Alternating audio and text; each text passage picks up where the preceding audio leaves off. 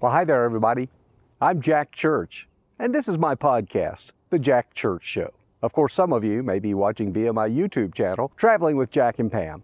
And as I always say, either way, thanks for joining us. Today, it's going to be a pretty short message, and I'm finding the shorter the message, the longer you listen, if you know what I'm saying there. Anyway, I had an interesting Tuesday. I woke up with what I call morning sickness.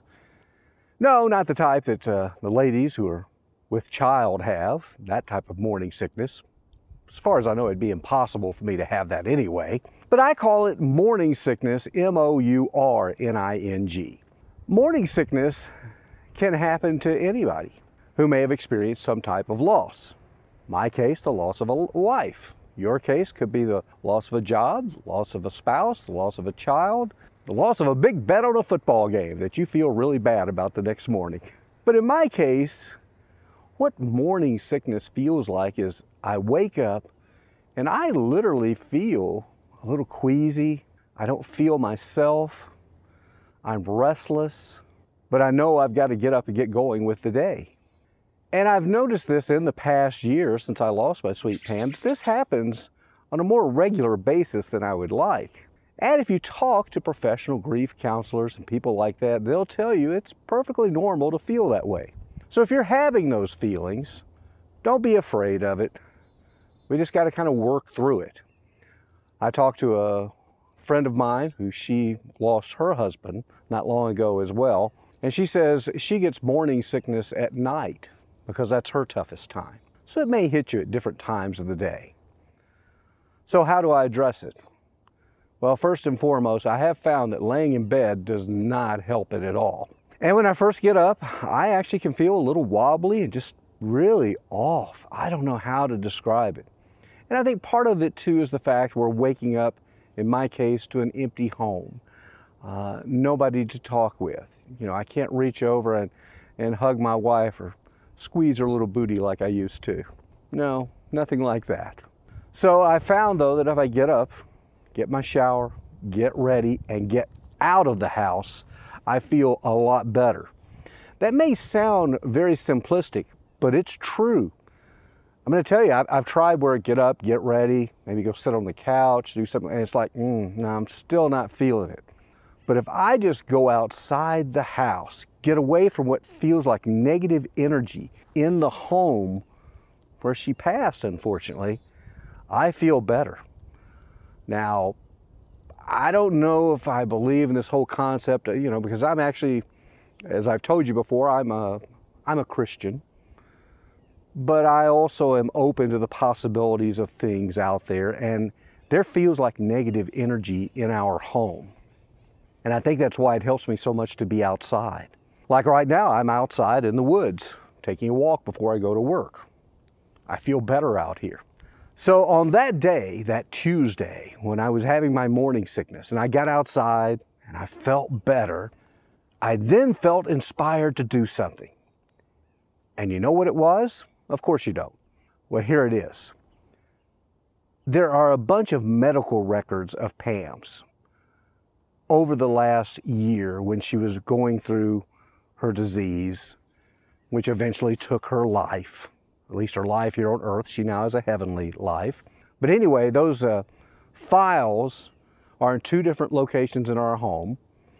One is in a file cabinet that I open every couple of days to get other things out of, and I see those files. And then sometimes I'm tempted to reread the files. I have no idea why anybody for enjoyment would read medical files, but I do.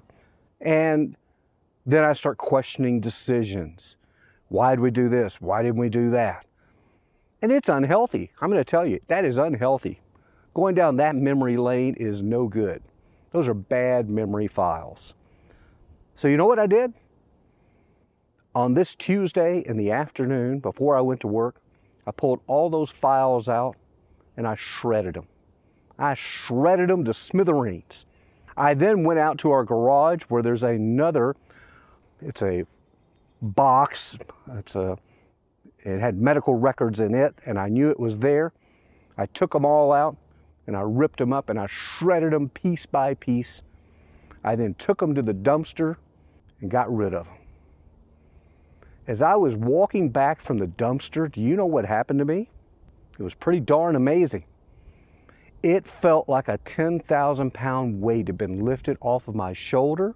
I had a little more spring in my step, and I could feel myself smiling. And you know what I think? I think Pam was smiling too. And she was like, thank you, honey. Thank you for getting rid of those bad memory files. Do I regret getting rid of all those files? No. 100% no.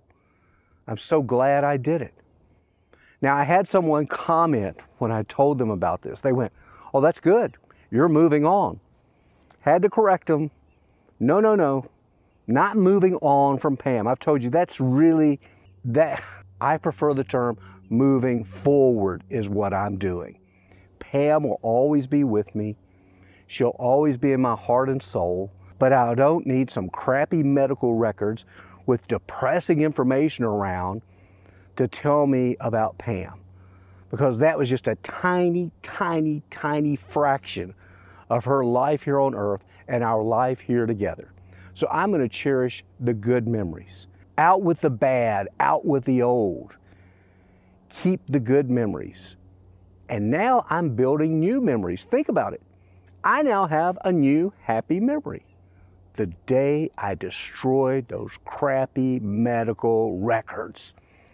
I feel good about it. Can you tell? Well, I do. And I hope maybe you'll consider doing the same. Don't hang on to that stuff that has attached to it, those bad memories. You got some medical files out there that are ugly and you don't like looking at them, get rid of them. It could even be financial records that are just bugging you, that are just a bad memory. You don't know why you're hanging on to them. Maybe you got to hang on to them for tax purposes, I don't know. But cleaning out is good. It's good for the heart, good for the soul, good for the mind. That's the message for today. Did I keep it short enough? I hope so. Also, thanks for your support here. There is a way on our podcast, if you look on Spotify or any of the major apps where you're listening to this from, where you can help support this show financially. Now, I don't talk about this very much, but I'd really appreciate it if you would consider a monthly donation. It's kind of like supporting PBS, NPR, or Christian radio, something like that. The levels are 99 cents a month, $4.99 a month, or $9.99 a month. That is if you think this show is beneficial to others, because I am hoping to continue to grow it and make this my calling. I feel it is. We'll see how that works out, okay? Until we talk later, be sure and share this with others that might benefit, either on our podcast or our YouTube channel as well. And as I always say, you know what? Let's make it a great day, and guess what? We're going to make it a better tomorrow. Bye now.